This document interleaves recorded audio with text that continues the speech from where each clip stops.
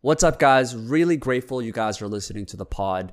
I would love it if you could take just 5 seconds to leave a rating on Spotify, Apple Podcast, wherever you might be listening to this. It really goes a long way to spread the message, which would allow me to get better guests to add more value to your life. And if you're one of the special people that have helped spread the word on this podcast, I am deeply appreciative of your support. Enjoy the episode. Hola, amigos. Do you ever wish you could speak Spanish with confidence, but constantly feel intimidated or nervous when you speak it? Then let me introduce you to JumpSpeak.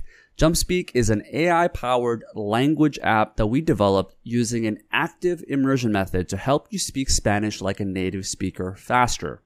Here's how it works. You choose from over 1,000 conversation lessons where you'll role play fun, real-life scenarios, from going on a first date to asking for directions when you're traveling. You'll start speaking on day one with our AI chatbots and get real-time speech feedback while mastering your listening skills. Best of all, you can make all the mistakes you want without ever feeling judged or embarrassed. So say adios to awkward silences or boring traditional methods. You'll be traveling freely to your next Spanish-speaking destination in no time. Go to jumpspeak.com/growth today, and you can try it risk-free for 100 days. What's up with me? All right, let's get started. All right, guys, welcome back to Growth Minds. Today, we've got a very special guest on here today, Robert Kiyosaki. Thanks so much for joining us. Oh, it's an honor. It's an honor. You know, my dad, we grew up in Korea, and in the 1999, there was a recession happening in Korea, to the point where he lost his job, the stable job that he had, made good enough money, but after all the things that he thought was secure, he lost it all. Right.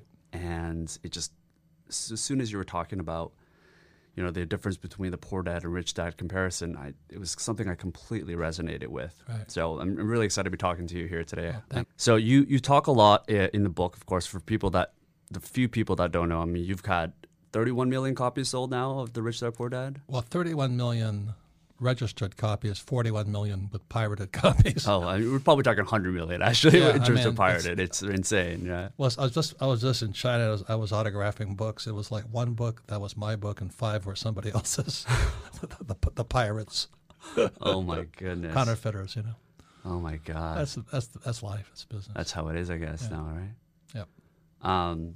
So the main thing that you talk about, and the thing that really resonated me with, is this idea of the rich mindset versus the poor mindset. Correct. And I love that you start there versus starting out with specific strategies. You really focused on the psychology of really helping people unlearn what they've been taught through society, through you know, in my case, family members or culture.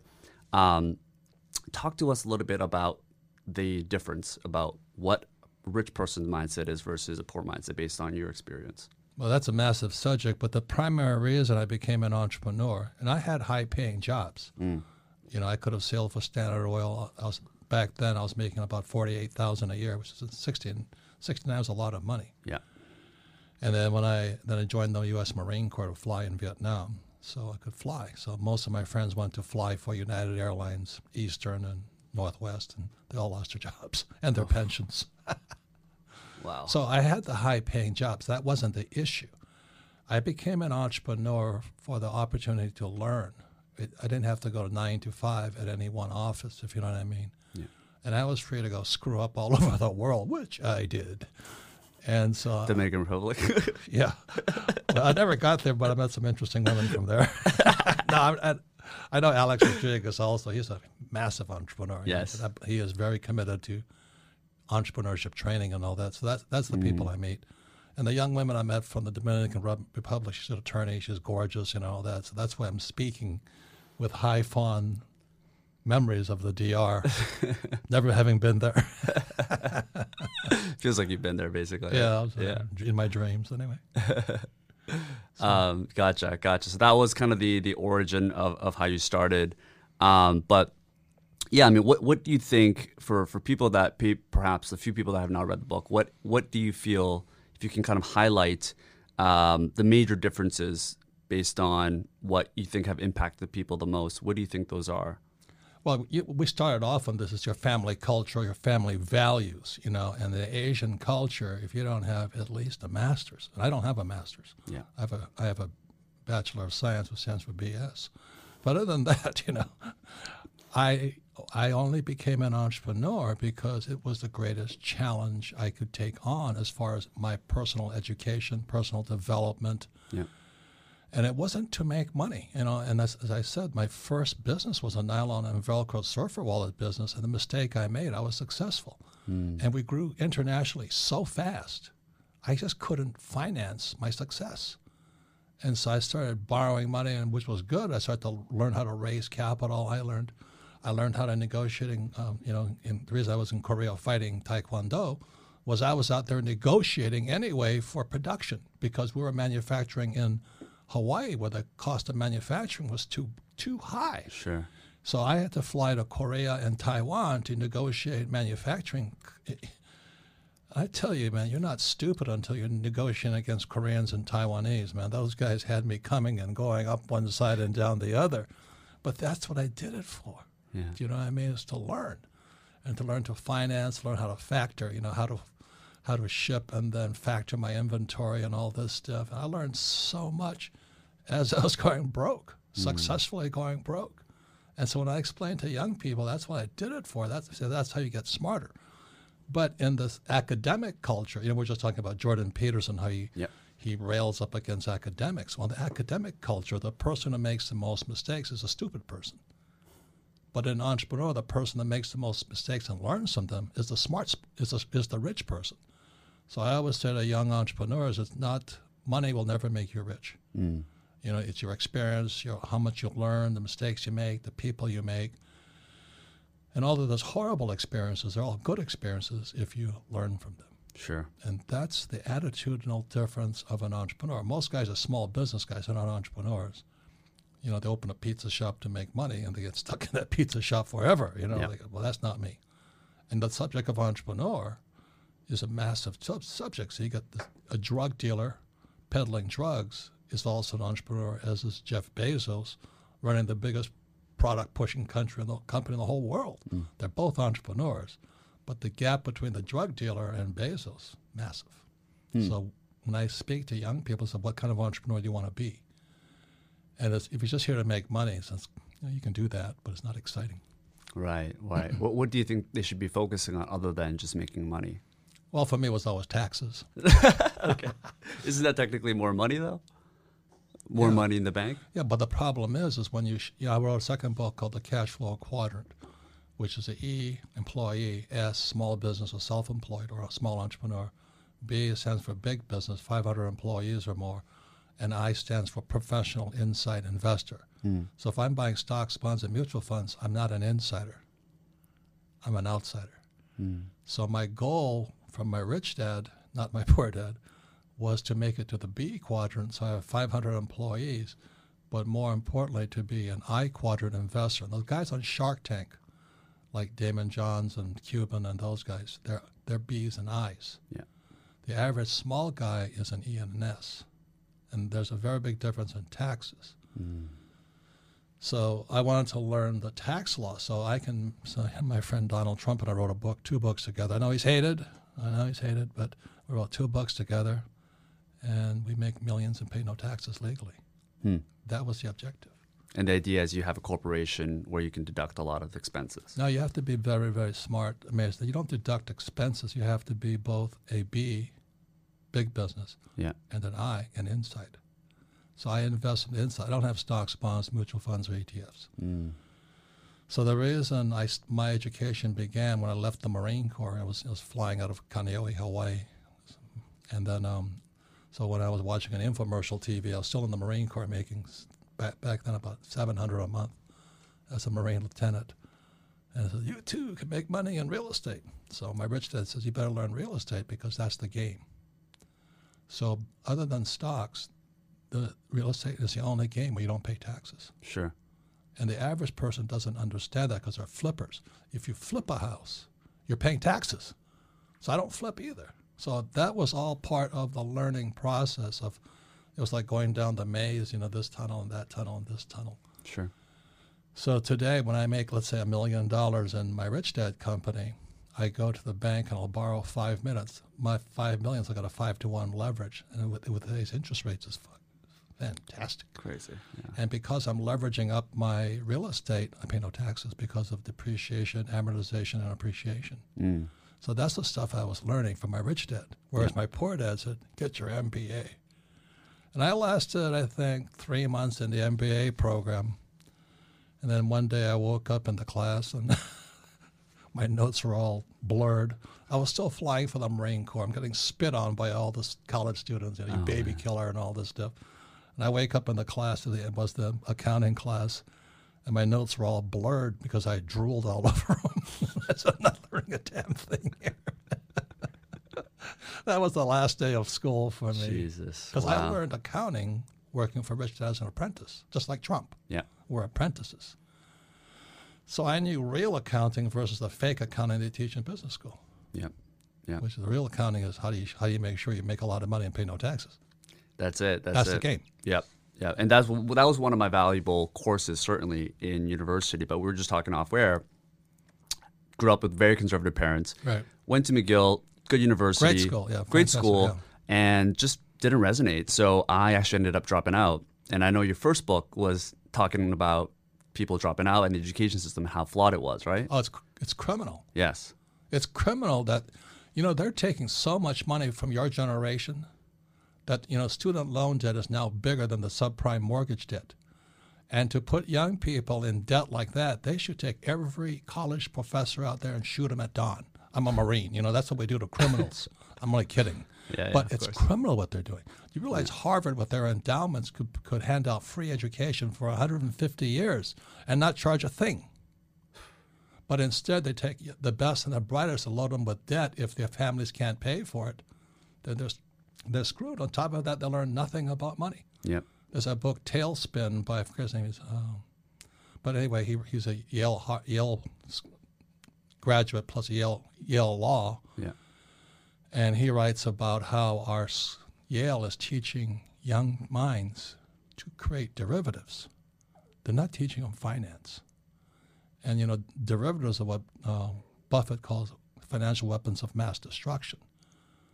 And we're still producing today we're 1.4 quadrillion in derivatives. On top of that, the young people are deeply in debt. Right. And there's still no financial education in our schools. And It's unlike criminal. corporations, when a student defaults or they go into bankruptcy, they still owe the school's money, right? It's When the they go worst into type of debt you can possibly get into because there's no escape. See, if I get crucified for this, but I have one bankruptcy on my record, but it was a corporate bankruptcy. I have 27 companies. So 1 out of 27 going bankrupt, I thought was pretty good. But of course, a journalist, that's all they focus on. You have a bankruptcy. And I said, let me tell you something, numbbrains. There's a personal bankruptcy and there's business bankruptcies. No, but you have a bankruptcy, I'm going. Yeah, that's all they care about, right? But they don't know any difference. Yeah.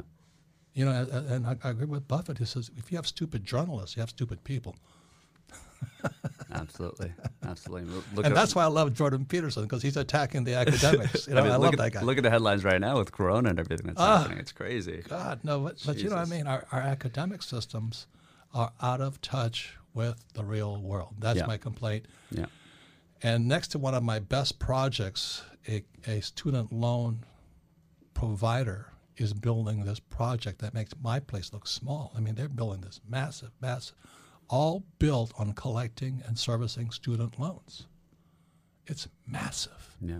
And they're SOBs to work with. I mean, they're my neighbors, but they think because of all this money coming in from students, they can bully me around. Well, I'm a real estate guy. We just fight back. They encroach on my easements and my boundaries. Well, we got more money than we can fight you all day long. I said, fight me.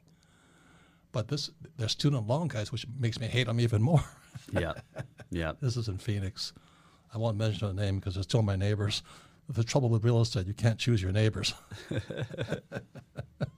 can always move out, I guess. But I mean, this is the major problem with the education system. It's so outdated that, I mean, I've heard that the current American education system was actually modeled after the 18th century within Prussia. Yes. Right? And I think it had some also influence. Like, I mean, the whole idea is that the American system is currently nicknamed the factory model of education. Correct. In that we're just manufacturing employees and people, they're almost discouraging people to think in a creative way in a world that will thrive with creativity because everything's going to be automated away. It's just insane. It is insane. The several things that I find, one more time, second book, Cash Flow Quadrant, ES, on the right side is B and I. And that's where guys like Mark Cuban and Damon Johns come from. You know, they're professional investors. They acquire companies, they finance companies. They have what's called family offices, not home businesses or home offices. They're family offices. So I have a family office. So when I was a young man, my rich dad said to me, someday you want a family office. I said, what does that mean? I got an office. He goes, no. It's where you have a whole team of people moving your money for you because you got so much money coming in. Say too much money is a problem also because you got to keep moving it. So I have a family office, and that was part of the whole process of becoming rich was so I could learn to have a family office. And the average guy has a 401k. Why am I kicking his butt? I don't care if he went to Harvard. You know, I'll kick his butt up one side and down the other, making millions, not paying taxes, but keep moving my money. Yeah. So that's education. That's what I learned. Do you recommend, because there are schools, obviously, that are not as expensive in America. If you look at Europe, there are schools that are relatively cheap. Canada is still very expensive, but it's certainly not to that level of the US. So from like a cost perspective, if it is a lower cost, do you recommend, are there specific types of people that should still go to school and benefit from that if it is a lower cost? Or should they just avoid it altogether? No. That's a very good question because the question is, what do you want to become? You want to be an employee, go to school, go to McGill, go to Harvard, go to Stanford. Do you know? Yeah. You want to be an entrepreneur. I don't know where you go. So the way I learned that was when I graduated from the U.S. Merchant Marine Academy right here on Long Island. We're the highest paid graduates in the world. Back then, there were still ships at sea. Now all the ships are gone because of our wages are too high. Right. So back in 1969, when I graduated, I was making $47,000 a year. Back then, it was huge money. That was a lot, yeah. And then my other class is making $120 a year because they were driving bomb carriers into Vietnam. And so they were in the zone for, I think, 18 months and was all tax-free. So you're a 22-year-old kid making $120K a year, tax-free. You did 2 or 3 trips, you were finished. 2 or 3 years, you're out. But I went to Standard Oil. And then I went to fly for the Marine Corps because the war was still on. I saw Vietnam and I said, geez, I want to participate in this one, because I was draft exempt because I was sailing for an oil company. Oil is draft exempt. So I joined the U.S. Marine Corps and went to flight school. And that's when I realized the value of education. Yeah. See, if you're going to be a pilot, go to flight school. You're going to be a doctor, go to medical school. You're going to be a dentist, go to dental school. Where do you go if you want to be an entrepreneur? Because, and the other thing too is when I was in flight school, you could already tell the good instructors because the good instructors had just come back from Vietnam. They were up to date. Yeah. They were saying the damn Viet Cong, they changed this, they changed that. And so the U.S. Marine Corps and Navy syllabus was sending down, you should fly this way. This guy said, don't you fly that way, you'll be dead tomorrow. Because the Viet Cong was changing, we had to change. So just one example, I was a gunship pilot. We'd come in at 1,500 and roll in. And then the Russians gave the Viet Cong was thing called an SA-7. It's called a Strela in Vietnam. And the Taliban used it against the Russians in Afghanistan. Yeah. So if you came in at 1,500 with this new technology called the SA-7 or the Strela, you were dead meat. You're coming in too high. Huh. Because a Viet Cong, with absolutely no training at all, just point, pull the trigger. This heat signature went right up your tube, blew you out of the sky. So we're in flight school learning how to fire guns and rolling in from high, and these instructors are coming back. You do that, you're going to be dead. And that's where I learned the value of technology and education and the best teachers. Sure. So suddenly the teachers were telling us to come in at 1,500 feet on a gun and rocket run. We were saying, you're going to be dead. And so they were trained to come at what's called defilade. We had to fly below tree level. So everything was changing so fast. And that's when I really understood education better than anything else. Is education supposed to prepare you for the real world? And what's the real world of an academic? Yeah, it's all theory. Yeah. Yeah. And they don't have the skills for the real world. They want tenure. Yeah. You know, and that's the difference. Yeah, I think there are some initiatives that are slowly starting to pop up. It's still very in its infancy stage, like Thiel Fellowship, the billionaire Peter Thiel. He's got this program where he provides students $100,000 that are entrepreneurs to start their own business.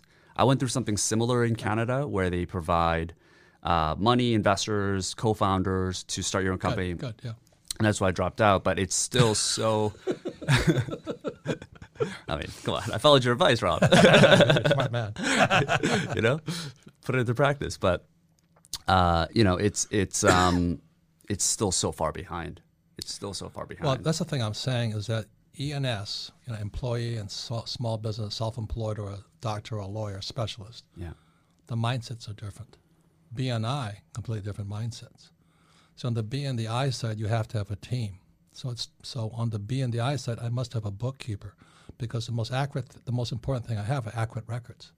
Rich Dad Poor Dad is a book on accounting. That's all it is. It's a book on accounting with no numbers, just pictures. And that's why I made so much money on it. 31 million copies later. That's the trick, huh? But Use lots of pictures. I'm a doodler. I doodled in school, so I'm still doodling in my book. But anyway, so on the B and the I side, you have to have the best teams. So I go onto the field. You know, I have a friend who is an attorney, very smart attorney. He cannot figure out why I make like 50 times more money than he does and I don't work. But he's a hard-working attorney. And I go, well, number one, you're in the wrong tax bracket. And number two, you're a lone wolf. I'll kick your ass all day long. You know, that's like going on to the football field and taking on the Patriots, you know. Yeah. Can you elaborate a little bit more on the tax bracket for people that may not be aware of what you're talking about? Yeah, if you're an employee across the world, it's the average tax bracket is 40%. So you make $100,000. That means 40K is going to the government. If you're a small business, an S quadrant, 60% goes. So these guys have become small entrepreneurs. They wind up in 60% brackets. You can edit all that out, right? The coffee. Okay. So you go, they're a 60% bracket. So my objective was to get to the I and the B and the I.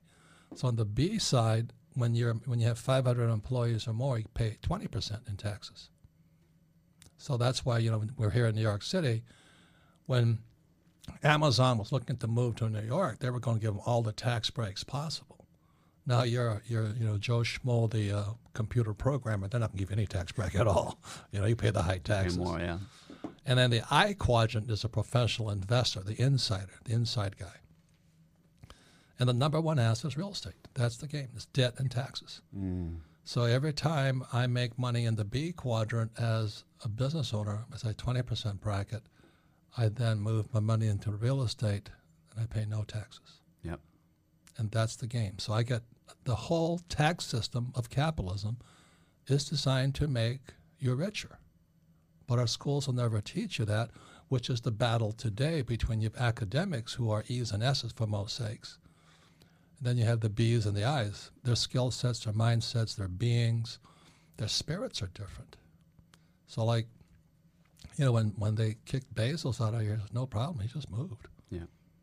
So for an entrepreneur that wants to one day start their business and they understand now because you're here that the school system that they're currently in is not going to provide them that, or let's say a parent is watching and they know that, you know, their student is going to be part of the STEM field, let's say, what should they do? Should they go out there and drop out like I did and try to start their business and take that risk?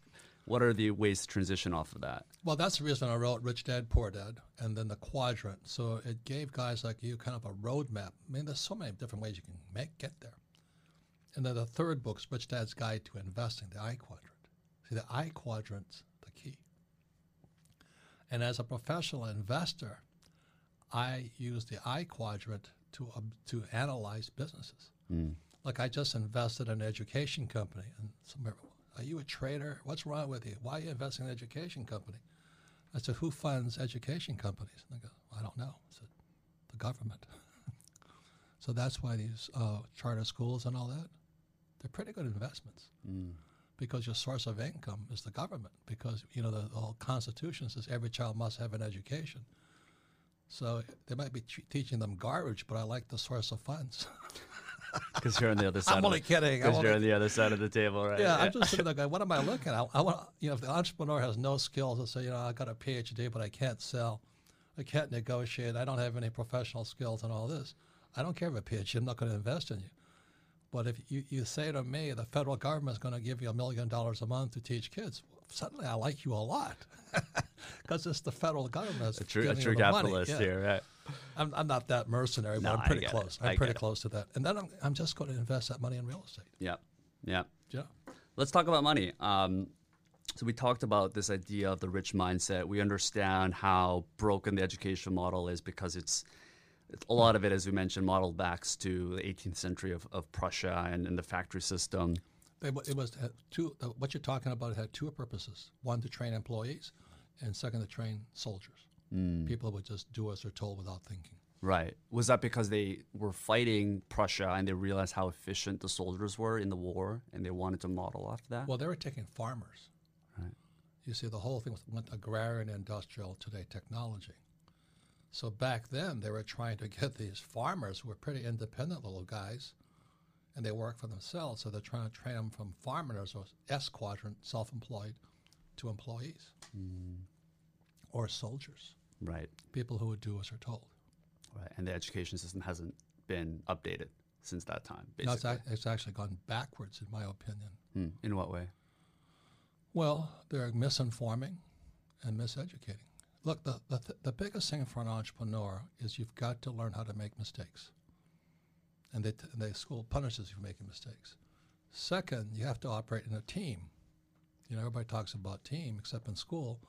If you take tests as a team, you're called cheaters. Yeah. So just those two mind constructs. The average guy goes out there afraid of making a mistake and starts a business and they make mistakes, obviously.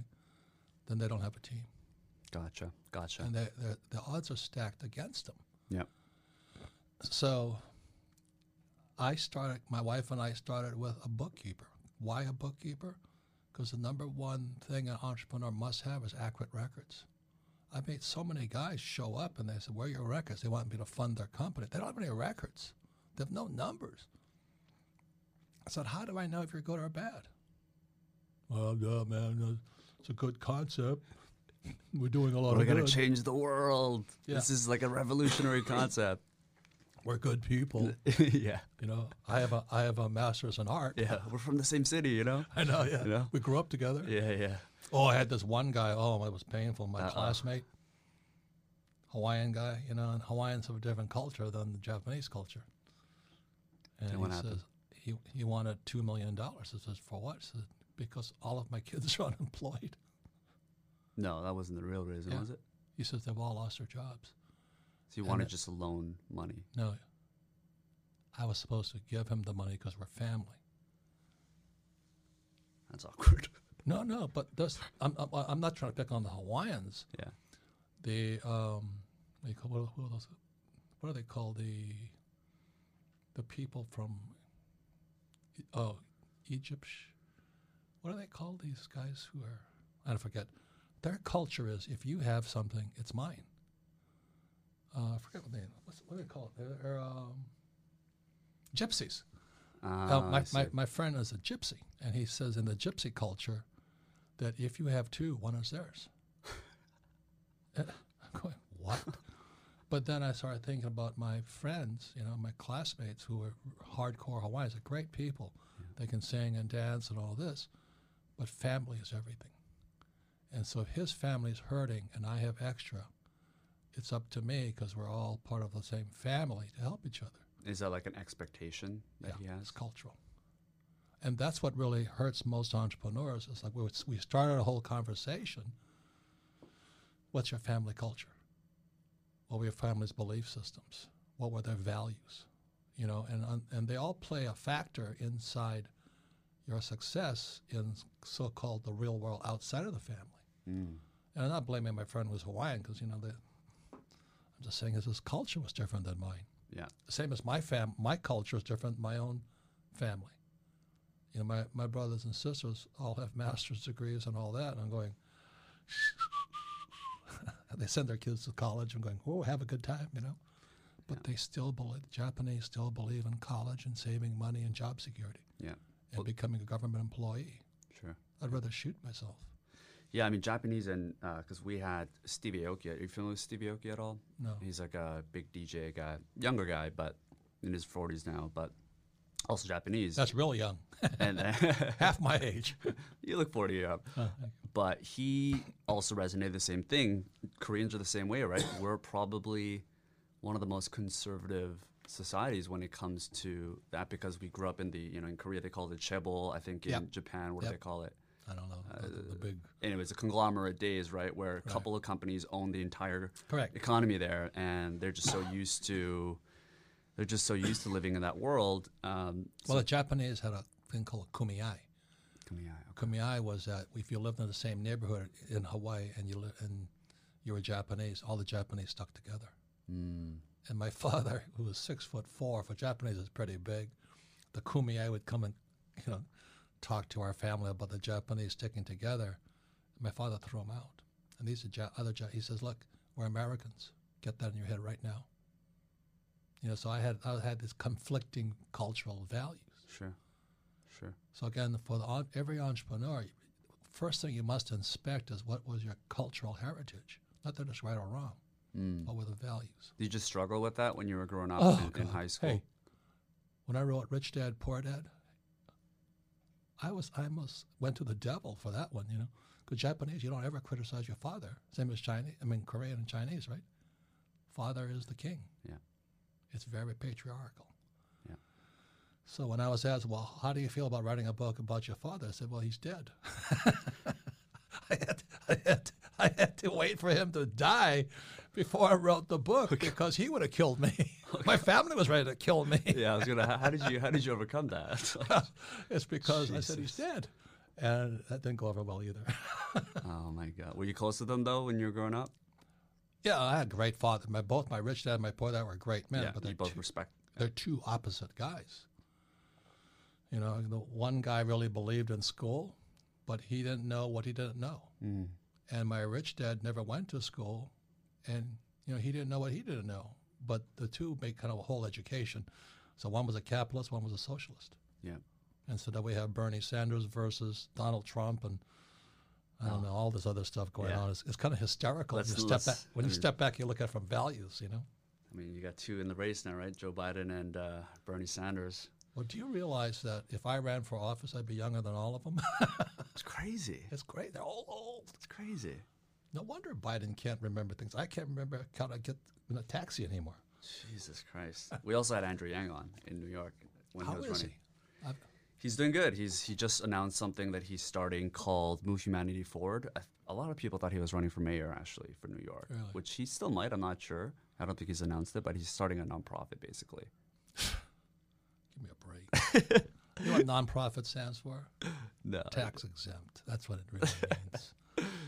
Yeah, probably. It means that they can't make money, so they're going to, you know, I know the game. I sit there and chuckle and laugh all the time. Well, I can introduce you to Andrew if you want. Yeah. I don't understand how they can pay everybody. You know, I fought for capitalism. You know, I realize it's 80-20. You know, it's called Pareto's Law. Pareto's Law is the 80-20 rule, right? Something like that. So 20% of the people need socialism. They need to be taken care of. But 80% can make money on their own. So why would I give somebody with the capabilities to be the 80%, give them money? Sure. Doesn't make sense to me. What did you think about the UBI? I'm assuming you've seen Well, feelings. I think, unfortunately, it's coming just because our school system is teaching people to be victims. You know, I don't know if you saw me on Patrick Ben David. You know, that guy's a genius, man. I love working with him. He's smart, yeah. Yeah. Oh, is he smart? I used to work with Tony Robbins, and he has that quickness of brain. Yep. I'm a little Hawaiian, I'm a little slower. But anyway, he goes, I told him, I said, during the agrarian age, the church was the center. So every small town had a church. So it was very spiritual, and that was the culture.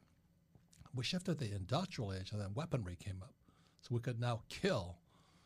They went from swords to guns to machine guns to rockets to drones, So during the industrial age, they started building statues to war heroes. So that was, as a Marine, they have the Marines raising the flag on Iwo Jima, and they have Robert E. Lee and Grant. And so everybody respected war heroes and stuff like that. Now they're tearing down Robert E. Lee and Grant and all these guys because America is now worshiping the victim. Victim mentality. The victim mentality. And that's what I said on Patrick Bet-David. And a couple of my friends called me and said, "You're an asshole." And I said, "Well, you're entitled to your opinion, but I've been called better, and stuff like this." But I said, we're raising victims. Our schools are pumping out victims. And the reason I like this guy, Jordan Peterson, is he says, it's not what a person stands for. You see that? He did this great thing. It's what are they against? He says a lot of times they'll stand up there and say, well, I stand for socialism, but they're really against the rich. And so that's why when you talk about Andrew Yang and Pete Buttigieg and all this stuff, I wonder what they really stand for. What are they really fighting for? So I'm upfront with you. I'm fighting for capitalism. Yeah.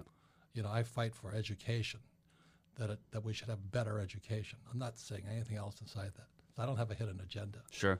So when these guys are talking about we're going to fix the homeless, I said, what does that mean? And so what Jordan Peterson says, they're against the rich. They're not for the homeless. They're against the rich.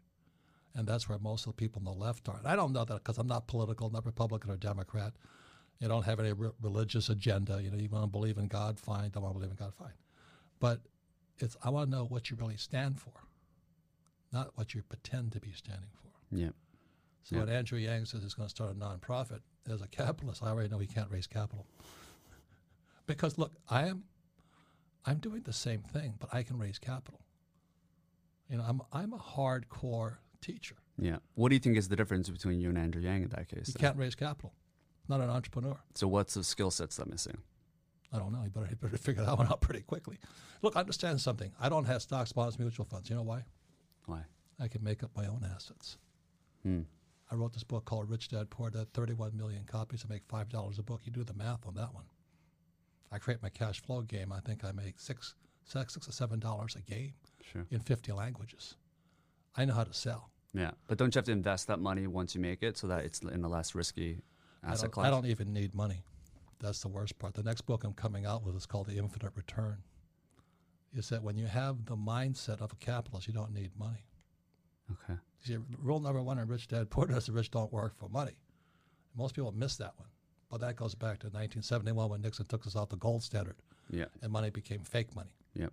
So anyway, my Rich Dad was preparing me to think about how can I make money without money.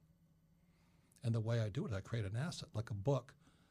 I'm not saying write books because that's tough industry. But I write a book today. I sell 50 licenses to 50 different languages. And I collect royalties for years, the long tail. Yeah. So my money just keeps coming in. From with that, I borrow. So let's say I make $10 in a book.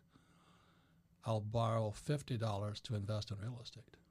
I step up my basis for depreciation, amortization, and appreciation. Gotcha. That's financial education. Yeah. Not that garbage they teach you about invest for the long term of the stock market. Why would I do that when I can make up my own assets? Yeah. That's what entrepreneurs do. Every entrepreneur should be making up their own assets and staying out of the stock market. That's my point of view. But can everybody do it? No, of course not. Sure. But I've screwed up enough times to prove I can do it. And my accountant will back me up. Yeah, the guy is an idiot, but he does create assets. Yeah, I mean, you have this great core competency, which is the ability to communicate something that's very complicated or what has been made complicated because why would people go to school and pay for that money if it sounds simple? So you made it really simple using pictures and everything. Right. And you've been able to find leverage. They've said that you can find leverage through people, capital, or especially now it's media and software. Yeah. And you've been able to do all three of those. Yeah, and trade, Rich Dad is a brand, man. Yeah. What that was worth. Yeah. No, it's impressive what you've done. It's Yeah. amazing. But I can sell. And that's why my first job when I left the Marine Corps was to join Xerox so I could learn how to sell, because of being Japanese, right? I was really shy. Yeah. I could kill people from the sky. I was a Marine, I was, a decorated hero and all this crap. But I couldn't pick up a girl in the bar. And when I said that to my rich dad, he says, your sex life sucks, doesn't it? I said, oh, it's terrible. He says, because you can't sell. You can't sell. And so he says, if you don't sell, you're going to be lonely and horny all your life. So that kind of inspired me to learn how to sell. Yeah, yeah.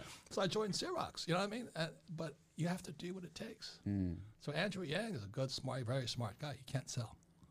He doesn't know how to create an asset so somebody will give him the money. Then he doesn't know how to invest that money so he pays no tax on it.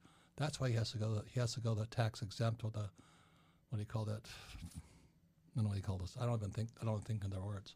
Well, he has been able to raise insane amounts of money for as tax deferred, you know what I mean, for tax advantages. I see what you're saying. Yeah, he's just in the wrong system. No, I mean he's doing good for himself. Yes. But as an entrepreneur, I'm kind of in the same. You talk about UBI, right? Yeah. Universal Basic Income. We're on the opposite sides of the camp, but I understand why he does it. Yeah. If you're an entrepreneur, you don't need a UBI. You don't even need a job. Think about that. See, that's where you're going right now. You will eventually never need a job, and you'll never need money if you keep pushing the boundaries of your mental abilities. That's called the infinite return. Yeah. When I write a book, I have no money in the deal, and I collect money for the rest of my life. The royalties. Yep. Yeah, yeah. Yeah, royalty, I mean, that's what Richard Branson did, basically, by licensing. That's what Trump does also. That's what Trump does as well. That's what Bezos does also. How does Bezos do that? Well, he has a company that he has all these millions of people working for him. The money keeps coming in. You see, and then he floats it on the stock market, which is all free money. He wouldn't become a billionaire if he was selling just Amazon. He floated it on Wall Street. Yeah. And that's the game. It's on the B and the I side, not the E and the S side. Absolutely. So let's get into, because we're talking about Jeff Bezos, we're talking about Trump. Let's get into the average middle class person that is perhaps starting this, they're learning your concepts, they're getting benefit from it, but they're not making hundreds of $millions yet, right? Someone that's 25 probably has $50,000 to $100,000 in savings. For someone that has that amount of money, how do you think they should invest it? Well, I mean, everybody's different. That's what I'm saying. The first inspection. That's why one of the guys I like is Eckhart Tolle, Tolle, and Mike Singer.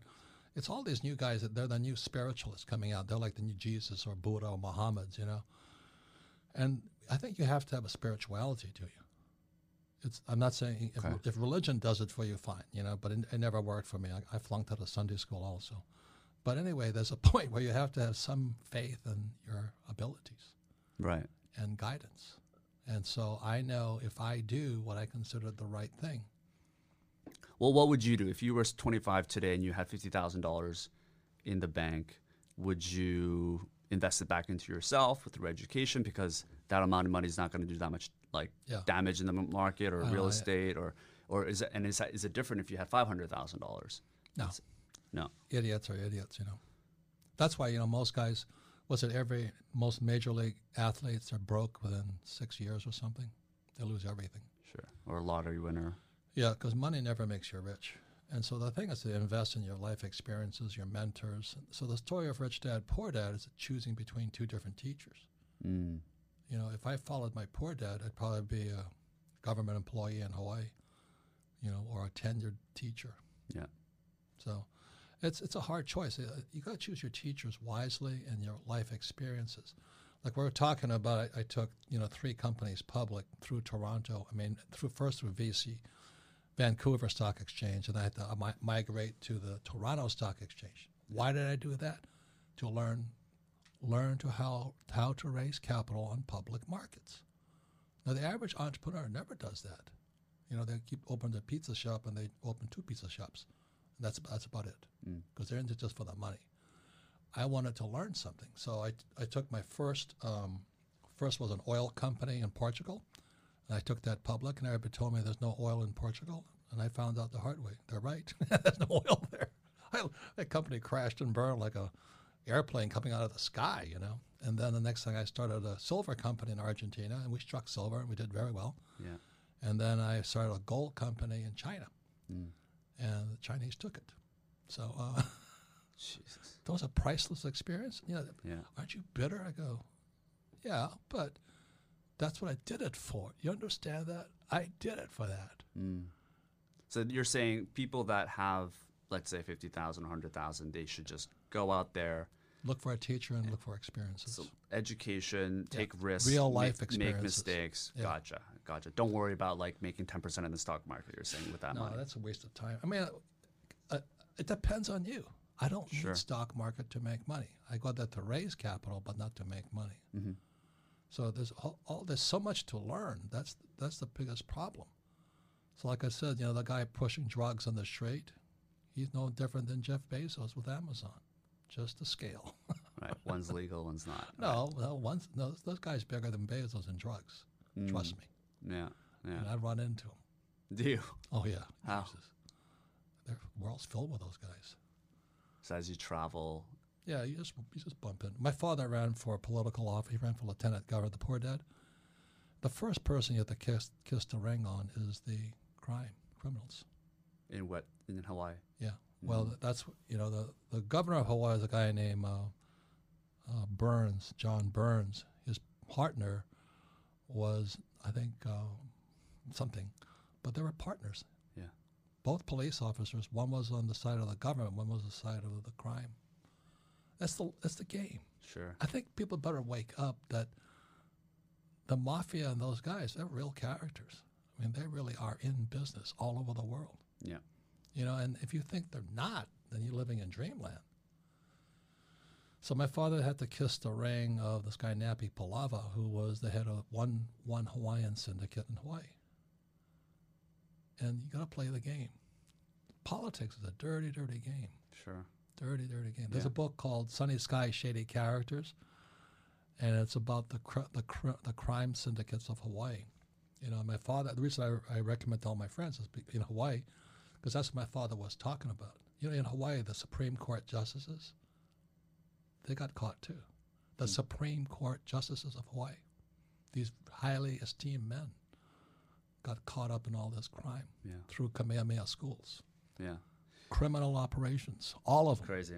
Yeah. So I'm not saying I'm a pessimist. I'm saying just be aware, you know. That's like saying, oh, why can't we all hold hands and sing Kumbaya? We'll get rid of the police. We'll get rid of the military. We'll all live together. Yeah. Yeah. Sure. Yeah. And and I think that's what the left is trying to. I'm not Republican or Democrat. People live in dreamland. You know, wake up. This is a real world, and there's people going to steal. Another book I'm going to write is Hiring Thieves. Jesus, I can't believe how many times I've had employees steal from me. I'm going, my God, I couldn't do it. Not that I'm a saint. Not that I'm going on the short list for saints. But several times I've lost a lot of money because I hired the people that steal from me. Have you improved how you read people? It's almost impossible, but you have to. I mean, it's my fault. I mean, I take full responsibility because, you know, I didn't, you know, as Reagan said, trust but verify. Yeah. The trouble is that people verify with the guys I should have not trusted. Oh, I see. So you started the wrong foot, basically. Well, do you know what I mean? It's like the first guy that stole all my money was my accountant in my nylon wallet business, Stanley, my CPA. Uh-oh. And he was so afraid that we were going to go down, and we did go down, but he wanted to get his money out first. So I raised $100,000 extra. I brought it in. This was years and years ago as a kid. And Stanley says, I said to Stanley, Stanley, will this help? Does this solve the problem? He goes, yeah. I forgot to define whose problem it solved. Stanley's problem, and he ran off with it. Now again, it was the best thing that happened to me because I woke up. Mm. And I think for young people, I think that's really the thing. Keep waking up, keep learning. On the good side, you meet some of the best people on earth. Like my team of advisors right now, we all came about because of bad partnerships. Like Kenny McElroy, we've made millions together in real estate. I met him through a bad partner. And he and I started talking and said, just how can we be so stupid? Because we're so stupid with the same partner, if you know what I mean. Sure. When we met each other, I said, well, let's not do that to each other. We made millions. It's amazing. You know, so there's always a silver lining, but you've got to look for it and be aware there's people who do not really subscribe to your philosophies. Sure. And they come from different backgrounds. Yeah, I mean, after university, I went straight to Argentina. I had no idea this was happening. It's getting worse now, but there are locals telling me that they woke up one day and money in the bank disappeared. I took, my kid brother, he lives in Hawaii, he's the greatest guy, I took him to Argentina because he wouldn't wake up. So we're out there in Argentina. I introduced to my friend. My friend was an engineer, probably a little younger than my brother and I. And he says, I was a millionaire in Argentina with U.S. dollars. And one day I woke up and the money was gone. And so the bank said, oh, don't worry, we'll give you $1 million back in pesos. So my brother sat there and he says, is this why you brought me here? I said, yeah. Wake up. Wake up, yeah. Because you're Japanese. Japanese save money. And Japan is the most screwed up country financially because they're all highly educated savers. When are you going to wake up? Japan's debt to GDP, I think, is like 240% right now. Wow. It's the worst in the whole world. Wow. And they all save money. If the Japanese didn't save money, Japan would be gone. And my friends inside Japan say the banks now lend debtors money so the debtor can pay the bank back. So what happens, the debtor gets deeper in debt, but the bank looks like everybody's paying their bills. And I said, I don't know what the Japanese have a word for it, bakatari. Which is? You're an idiot. Okay. And the Japanese are very good people, hardworking, diligent, and all this. They have no financial education. They believe in saving money. The Yakuza is their mafia. It runs rampant through that place. Yeah. And they still pretend. Yeah. Well, saving money in this day and age, I think Warren Buffett's got $130 billion in cash right now waiting because there is probably going to be some sort of a recession. People say it's a correction right now because of the corona, but it's a rough time. What are your thoughts on all this? Well, I love crashes. The best time to get rich is in a crash. The problem is this time I think this crash might last a long time. The 1929 crash lasted 25 years. That's how long it lasted. I think this one might be at least 20 years, this next depression, because the numbers are so astronomical. Like I said, if Japan is 260% debt to GDP, 240-260%, America is 115% debt to GDP. That's much, and increasing $1 trillion a year. Mm-hmm. How are we going to pay it back? And then, my book here, Who Stole My Pension? The pensions are bankrupt. Defined benefit pensions for school teachers, firefighters, and police officers estimate between $9 to $14 trillion underfunded. What's going to happen when that goes down? So that's why I sit and I watch and I go, this one might be a long one. And just today, as we're talking, the 10-year went below 1%. You can't keep printing money. It's never worked in history, at least as far as I know. So that's what I watch.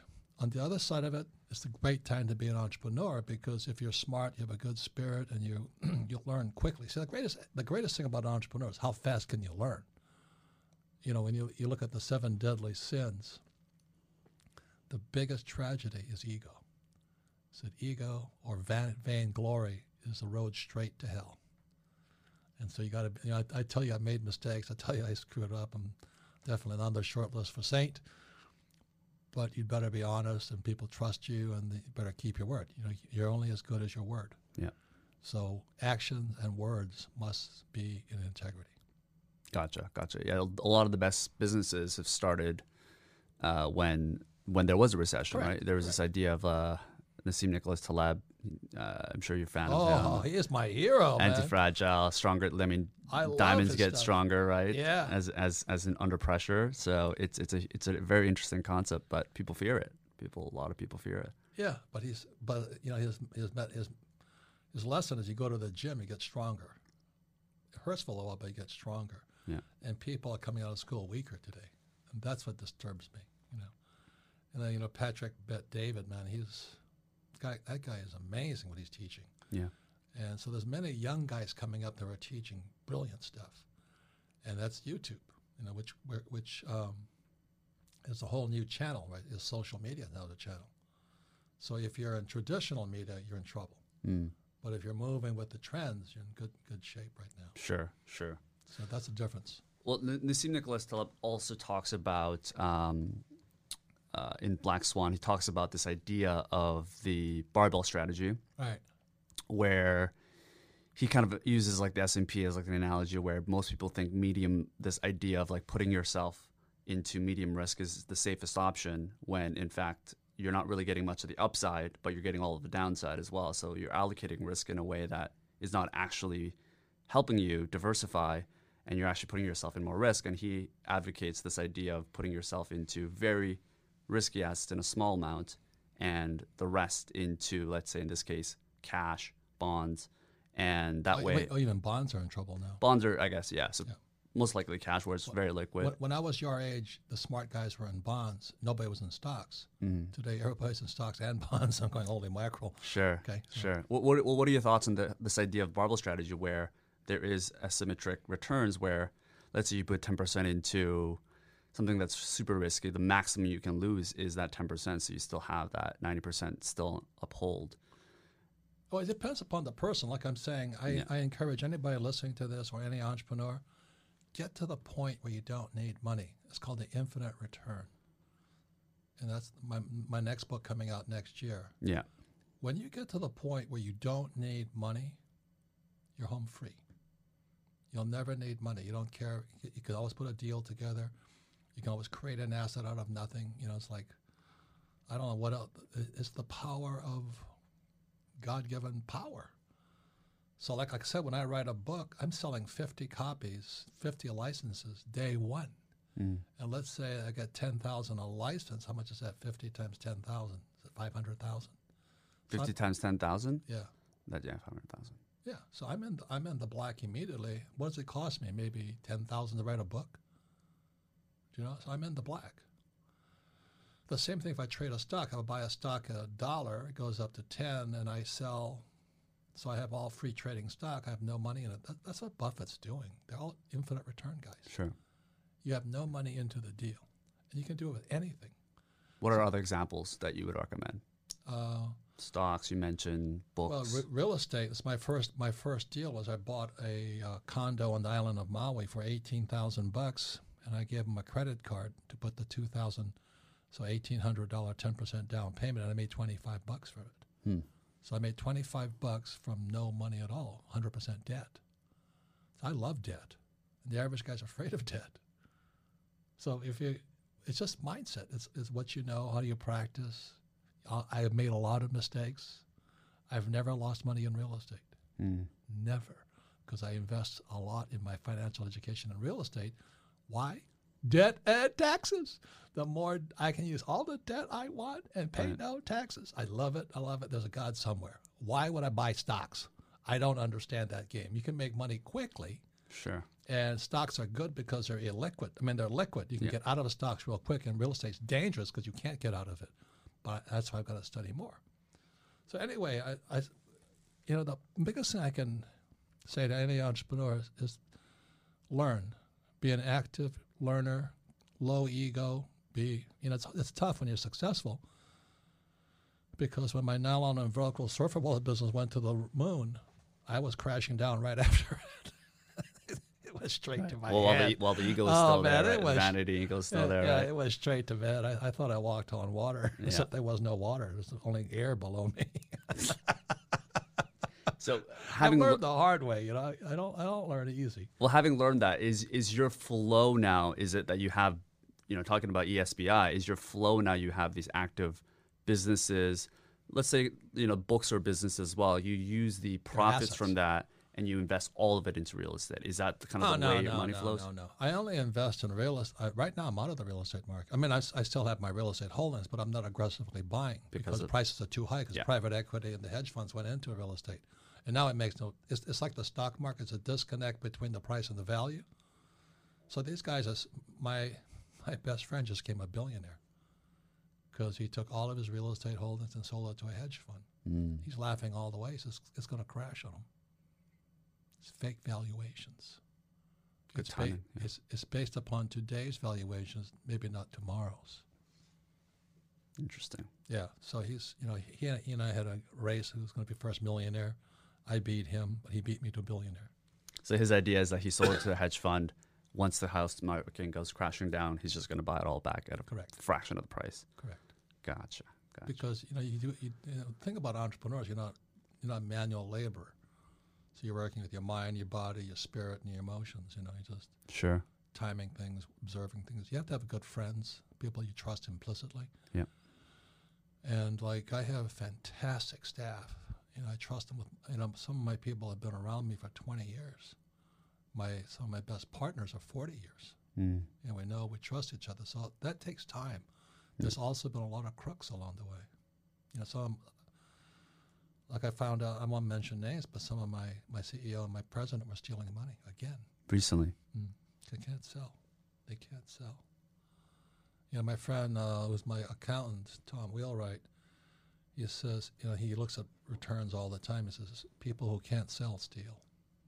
You're saying they're not actually stealing money, but they're stealing time and valuable resources from you. They're actually stealing money from you because they're not selling enough, you're saying. They don't know how to sell. Okay, but they're not actually going in and stealing money from you. They are. There's so many ways you can. I see what you're saying, but I get what you're saying, but yeah, okay. One of the best experiences I had, I was a young Marine. I was in Hawaii. I still couldn't chase women because I was so shy. Yeah. So I got a job working as a manager of a nightclub in Waikiki. And so it was with the big today it's called Weston, but I don't know what it was back then. Sure. So the general manager comes up and talks to me and says, "Hey, your PC is too high." I said, "What's PC?" He says, "Your pour count. Somebody's stealing alcohol. They're not stealing alcohol, but they're not charging for drinks." He says, "Catch them." For 6 months, I could not figure it out. I couldn't figure out how the bartenders and the cocktail waiters were stealing money from me. So when I told my rich dad that, he says, "I told you." I said, "What's that?" He says, "If your bartenders and waitresses are smarter than you, don't get into the business." That's too risky. And my other friend, I was going to buy a professional team, and he said to me, he says, "You were going to buy a professional team? Yeah. Which sport?" Baseball. Baseball, okay. No, just not because I liked baseball, but just because the baseball team was in trouble and I was going to buy it. And so you thought there was money to be made there. Yeah, but I do it. I do it because I want to learn, not because I'm interested in the team. So I ran the numbers, I ran the process, I found out about the business and all that. And finally, this friend of mine came up to me and he says, and he's an NBA player for 18 years. He says, "I'll give you lesson number one in business." I said, "What's that?" He says, "Never invest in a business where the employees make more than you do." Interesting. And that's why it didn't work. Yeah. Because the more successful the team got, the more money the employees made. You can never win, he says, until you flip it. Yeah. And I said, I don't want to do that. So anyway, please listen to all you entrepreneurs out there. It's the biggest learning adventure you can go through. Even the bad lessons are good lessons if you have the humility to learn from them. Yeah.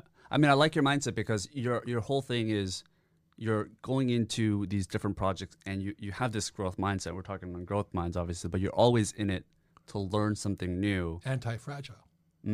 So that's Nassim Taleb. He says the moment you go into the unknown, you're getting destabilized, but you're getting stronger. And the average person, they want security and less risk. They're getting stupider and less fragile, more fragile. Yeah. So you become anti-fragile when you go into the unknown. Sure. And sure. I explained that to my company. I said, in my company, I said, I don't care if you make a mistake. I do care if you don't tell me about it. Gotcha. Big difference. Speaking of unstable, we're probably in a very fragile market right now, and a lot of people are, in many ways, freaking out. What do you recommend people do in a market that is potentially heading into depression? Should they be saving cash and thinking about, becoming more liquid? Like, what are some of the things that they should do? Well, it depends upon the cash. If you're in Argentine, is it pesos? Argentine pesos, yeah. I wouldn't touch it. I'd save gold and silver. See, what's his name? What's his Bridgewater's guy? Ray Dalio, yeah. He says it depends upon the currency you're in. Sure. He says, so like Zimbabwe, their debt is financed with external money. Japan is internally financed. So that's why the depression doesn't hurt them as badly. So you have to learn so much about that. So I own millions and millions and millions and millions and millions in gold because I started buying gold in 1973 when it was illegal for Americans to own gold. And I like gold and silver because there's no counterparty risk. There's no other party to it. Gold and silver are God's money. So people say, well, it's not a good investment. I said, yeah, but I sleep at night. What's that worth? You know? Sure. So I don't care if the dollar is corrupt, the U.S. dollar is corrupt, but it's the strongest currency in a horrible currency world. Yeah. So if you're U.S., save dollars. You're in Argentina, don't save gold. Right. Or save Bitcoin. You think Bitcoin would be? I mean Bitcoin's got its problems too. But Sure. I'm saying, I would. So when you say save money, you got to say what currency? Yeah, what currency? Sure. Do you know? It's like the Swiss franc used to be the strongest currency of all, but now they're backed by the FANG stocks, and so I'm kind of backing off of the Swiss, whatever they use. I don't even know anymore. I just kind of, it's almost instinctive. Sure. I mean, the Argentines, what I found interesting was the way we look at gold, because I think you're completely dead on. The way we look at gold and as a way of hedging, the Argentines look at Bitcoin and the way they look at U.S. dollars. Correct. As a way to hedge that. Correct. So it's more stable. I think you're spot on with that. Yeah, for sure. You know what's funny about Canada, though? What? How much gold you guys got? I don't know. A lot, I guess? None? Yeah. Canadians are just as silly as the English. But there's like so much land that... But they have a lot of gold. They sold off their gold. Ah, interesting. So, to who? I don't know. They just got rid of their gold. But they have gold in the ground. But it's because, Canada's resource rich. But the guys running your country are idiots. Jesus. Let's not get into that deep hole. Robert, we're going to piss so many people off of this podcast. I mean, how many people have we did so far? How far are we going with this? But you got to be smarter than your politicians. This podcast is going to be canceled. Yeah, what about Trump? What about Bernie? I said, what about him? I don't care. You know what I mean? Yeah. I got to be smarter than them. Because, well, you're not dependent on them. Yeah. Because of infinite returns, exactly. you're not creating your own assets. And so if Bernie says this, if Trump says that, if Biden says this, I go, okay, good. Or Yang says this. I still got to be smarter than them with my money because it is my money. Sure. And if you're hoping that Trump, Trump's my friend, I'm not counting on him to save my money for me. Yeah, I do what he does, but I don't. I'm not counting on him. Gotcha. And if Andrew Yang wants UBI, Universal Basic Income, that's MMT, Marxist money theory.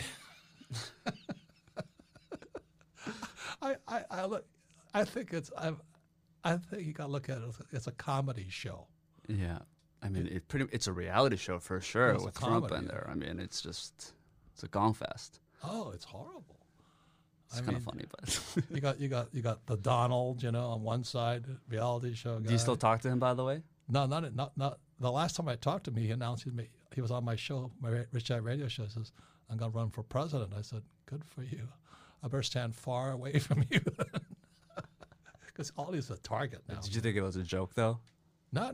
He's a good guy. I mean, he says things he shouldn't say. Right. He could be a good guy, but also there's no two Donald Trumps. He is exactly as you see him, and he shouldn't tweet and all that. Well, I'll agree with that. But I'm not into politics. So yeah. I listen to Bernie Sanders. I give the guy a lot of credit. To admit to be a socialist in America, as Mexican friends would say, big cojones.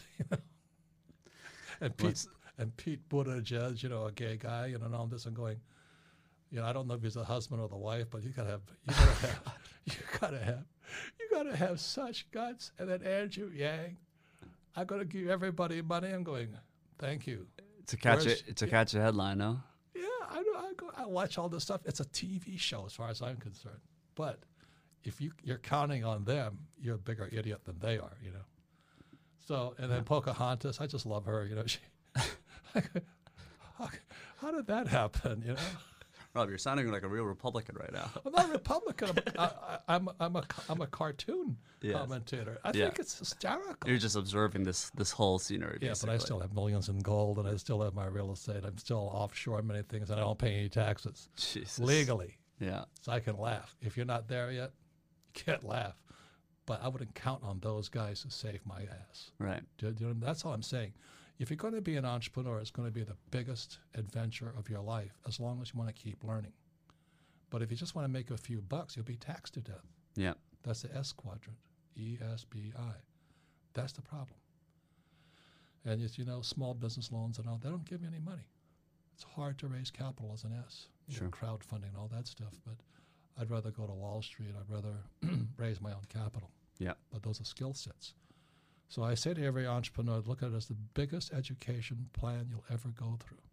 You know, I don't care if you're a college degree or not, but you better learn really quickly, fast, have good people around you, and keep studying. Yep. Okay. Well, Rob, let me end off, because I know you came in because you wrote this book called "Who Stole My Pension." Talk to us a little bit about what people don't know about pensions today, what the average person does not understand about how pensions work today. Well, the pensions are bankrupt. They're gone. You know, my father, my poor dad worked for the government, and he lost his pension in 1972. And he still told me to go and get a job and all that. So my poor dad became a poor man when he lost his job, his paycheck, and his pension. How did he lose it? Like, he just got He nothing. ran against the governor. See, the governor was a crook. John Burns, police officer. If you read the book, Sunny Sky, Shady Characters, you'll find out exactly this. He's an investigative reporter. I forget his name now. But he said everything my father was saying to me. They're all buddies. Shady Sky, Sunny Characters starts with Don Ho. Nice Don Ho. They were all in cahoots. Supreme Court justices were all in cahoots with Kamehameha schools, the most richest school system in America for Hawaiian kids. Yeah. And all these estates just ripping people off. So my father, after he became the governor's staff, resigned. And he said, I cannot, in good conscience, ethically, morally, and legally, I cannot be part of your staff. So he made the mistake of running against him. This is while I was in Vietnam, defending the country from I don't know who. But anyway, I come home and my father's bankrupt. He's bankrupt. No pension, no paycheck, no job. And he's still telling me to go back to school, get my PhD. I said, I'm going to wind up like you. He said, go fly for the airlines. He read Who Stole My Pensions. My guys, my friends who flew for United, they're all broke. Nobody knows this. Right, but why is this? Is this happening to everyone that has a all pension? over the world? Okay. It says back here on the back of Who Stole My Pension. What's America's #1 export? Toxic assets. Derivatives. Still manufacture them. Subprime mortgages, yeah. Yep, subprime mortgages. So is there stuff that, because my mom's a nurse and she's under a pension plan, union members are, for people that are relying on pensions or have family members or friends that are on pensions, what can they do to actually That's why I wrote the book. Because not all pensions are bad, but understand CalPERS, which is the biggest state pension plan in America, that's California state teachers, they're $1 trillion underfunded. The reason people are evacuating California right now is because they know California is about to go bankrupt because of pensions. So if CalPERS goes down, so does the stock market goes down, so goes the 401k. So this coronavirus is one thing, but it's really a house of cards or a set of dominoes ready to start to fall. And it all went back to 1971, the year Nixon took the dollar off the gold standard, and we could print phony money. And we're still printing funny money. Yeah. So the rich are getting richer if you're playing that game of investing, and the poor and middle class are getting poor. Yeah, the first thing that I realized where things start to look a little bit backwards when it comes to pension fund money is that, because I'm in the tech world, so when someone that's in venture capital, private equity, they want to go raise their fund, first thing they go to is pension. So it's a little bit backwards because people are giving money into a pool that goes into a pension fund. That's the book. And you got it. They go and give money to it. other managers to manage the money. You got it. So Like, You got it. But what do they do? Like, what do people do? Like, what does my mom do to make sure she's protected? Is she just completely helpless in this state? What you can do is what you can do. I hate to be flippant about what you can do. What you can do. Sure. Say if you could if you're a stock trader, you understand how to short the market and play the options market. You're in hog's heaven. And when this baby starts coming down, like right now, a lot of guys are making more money as it crashes. You make more money in a market crash, but if you don't have that skill set, you're in trouble. So develop the skill set, educate yourself. What do you want to learn how to do? I don't recommend it. That's hard. Yeah. So I saw this coming back in '72 when I came back from Vietnam. I went, oh my God, And then my poor dad said to go back to school, get my PhD. I said, poor, helpless, and desperate. And I couldn't listen to him anymore. And that's, we started this whole thing about our fathers and our families. And then the other thing I don't say is that my poor dad was Japanese. My rich dad was Chinese. They're two different people. Yeah. I mean, look at you know what I'm talking about? Look at the economy, right? Yeah. No. It's Chinese. It's different. Are you talking about culture? Yeah. I'm being a racist right now. It's a broad generalization. Sure. Yeah.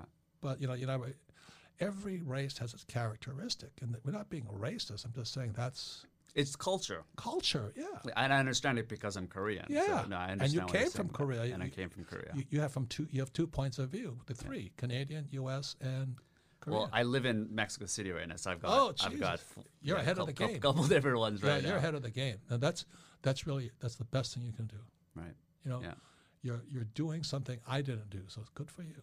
No. But to answer the question, what can the person do? You can do what you can do, or you will learn to do. Sure. Yeah. And it's different for different people. That's why I'm not politically correct, as you can tell. I'm not Republican or Democrat. I think Trump's kind of a clown too.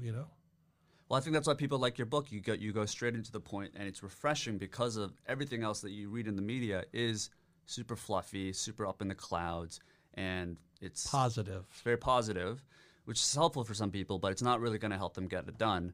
And it seems like your book is focused on a very specific type of person that's willing to go through the difficulties of making mistakes, taking that risk, and obviously it's sold 31, probably 50 million copies, and because of the fact that it provides a lot of education, but the people that are actually going to take action are probably going to be a fraction of the people. So really the people listening, that you need to understand if you're the type of person that can apply the things that you've taught them. If you're listening to this podcast about entrepreneurship, you have a better chance than somebody in their MBA program at McGill, because your mindset's different already. Sure. Absolutely. It's mindset to start. Absolutely. So if I can tell you one more thing about your race, the Koreans. Yeah. The reason we're talking about Taekwondo, and I fought for the U.S. team in the Olympics. Taekwondo. So that was off air. You can talk to the people about that. You were Karate Kid. You said you're from Korea. I said, oh, kamsahamnida. And it's because, what does that mean? Hello, right? It means thank you. Thank you. I don't even know. It's the polite way to say thank you, too. Okay. There's like polite, Japanese section thing. So how do you know that? So because I took up Taekwondo. Why did I take Taekwondo? Because I was standing in Vietnam as a 19-year-old kid, and these people called ROC Marines went driving by. ROC says Republic of Korea. And people were dodging, running from these guys. I said, who are those guys? You know what I mean? It's like Butch Cassidy, the Sundance Kid. Who are those guys? He says, they're ROC Marines. And I said, what's so good about them? He says, they can kill anybody with nothing. And the legend that went ahead, the PR that publicly went ahead of the ROC Marines, there are stories of these guys, the Viet Cong would tie them up and they still kill them while they were tied up. And I said, how'd they do that? He said, well, they didn't tie their feet up. I went, what? Which is Taekwondo, yeah. Taekwondo is all forms, legs, kicking. So I stuck that on my back of my head. So I went to watch the ROC Marines train when these guys, they have no feelings. They're just tough. They make great entrepreneurs, though, no? Yeah. They're nasty. They're not good guys, but they're tough. They just go in. So I came back to the States and I took up Taekwondo, and I still stuck at it. But I took it up. And you have a black belt, Rob. Come on. Yeah. Well, American black belt versus. You know what I mean? I see. There's a difference between an American black belt in Taekwondo and a Korean black belt in Taekwondo. So I got over there and I fight for America. Good for I you, got though. my That's butt, amazing that you I did got that. my butt handed. Well, let me explain to you. I was a heavyweight, which means I was fat in America. In Korea, they're tall and skinny like you. Yeah. And Koreans, and Taekwondo is about the legs, really. They could, that's called a chiki or the hammer. They could lift a leg straight over their heads. And they stand there on one leg and they just watch you. So imagine the guy, he looks like this leg in the air, Yeah. and I'm this little fat guy trying to come up. How do I find an opening? Yeah. So I made You're like, you can barely get up here. I can't lift my legs. Yeah. So I get into the ring. I said, this is not fair, but he's a heavyweight, but he's a skinny heavyweight. Right, but his legs are like... No, he's tall. He was like 6'4". His legs were probably 8 feet high. And I don't know how high he was up in the air. I couldn't come in on him. So I made the mistake. I said, well, no guts, no glory. I jumped in on him. That leg came across my head, and I was out. I didn't have a prayer. Jesus. But we're talking about, just like Karate Kid, there was one guy who was watching the tournament, this Korean guy. He didn't speak much English, and I didn't speak any Korean. He says, you got potential. And he took me out into the country. And for 2 weeks, he trained me. And it was one of the best experiences I've ever had. Yeah. And when I came back to the States, I kicked ass. Because I was trained in Korean Taekwondo, not American Taekwondo. Yeah. And I was trained by a real fighter, not, the guy was pretty good, but he was not a real fighter. Sure. It's a different standard when you hang around with certain type of people. I feel the same way. Like when I was 6 or 7, my dad would teach me division and multiplication. And I got to Canada when I was 7, and they were doing subtraction and addition. Yeah. It's just a different level. Yes, it's cultural. Yes. And it's the mindset and all that. So it's a lot. So I said this whole thing is, should you be an entrepreneur? Well, a lot has to do with what your family said about it. My poor dad always said the rich were crooks. Entrepreneurs were crooks. The rich were greedy. School, all you had to do was have a college degree, you were set. Different cultures. Yeah. And I had to go against all that, especially respecting the father. So writing Rich Dad and Poor Dad, whoo, man. That's why I said he had to die before I wrote that book, because he would have killed me. Well, listen, Rob, I commend you just because I understand culturally what you had to go through from your father, from your mother. I understand the family background. So to have unlearned a lot of the things that you had to do, particularly at an older age for you, right? It wasn't like me when I was 7, and to see how you've been able to educate hundreds of millions of people at this point is it was really an honor to come talk to you.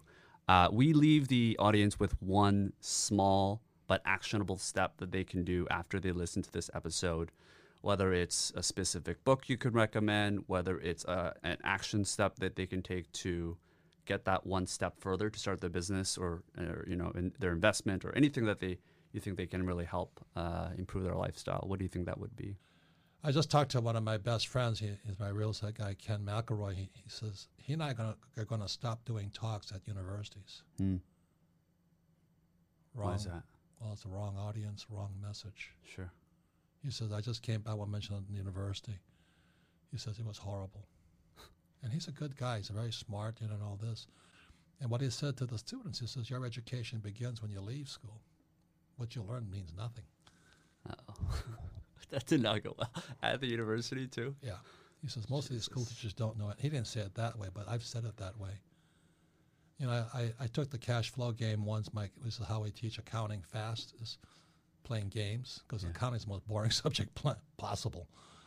I took it into a school system. We had like 10 tables. We had 5 entrepreneurs at one table and 5 teachers at the other table. Then we had high school kids at each table. The tables where the teachers were, there was no fun. The kids were sleeping. They were bored. They hated it and all this. And the tables where the entrepreneurs were teaching, there was kids were screaming and yelling, having a good time. And the people that hated my cash flow game the most was the economics teacher and the accounting teacher. Because they were most at risk as well. They didn't understand it. Oh, at all? Not at all. The accounting teacher looked up in a dictionary. She said, well, this is not the definition for an asset in my book. And I said, yeah, and that's why you're a school teacher. Life isn't found in a book.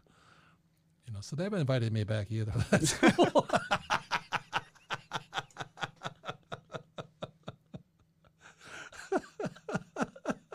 Rob, we'll always have you back. Well, It's always a pleasure to have you here. Thank you. Keep learning, all you guys. Keep Most learning, exciting guys. time. Yeah. Awesome, guys. We'll tune in for next week. Thank you so much, Rob, for coming on. Thank you. And for giving us a straight suit interview. Tune in for next time, guys.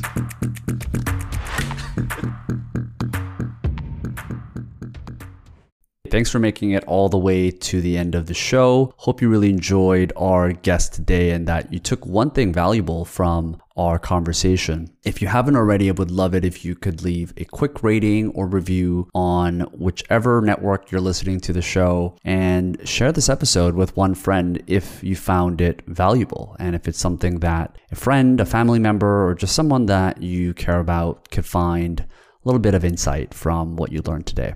All right. Ciao.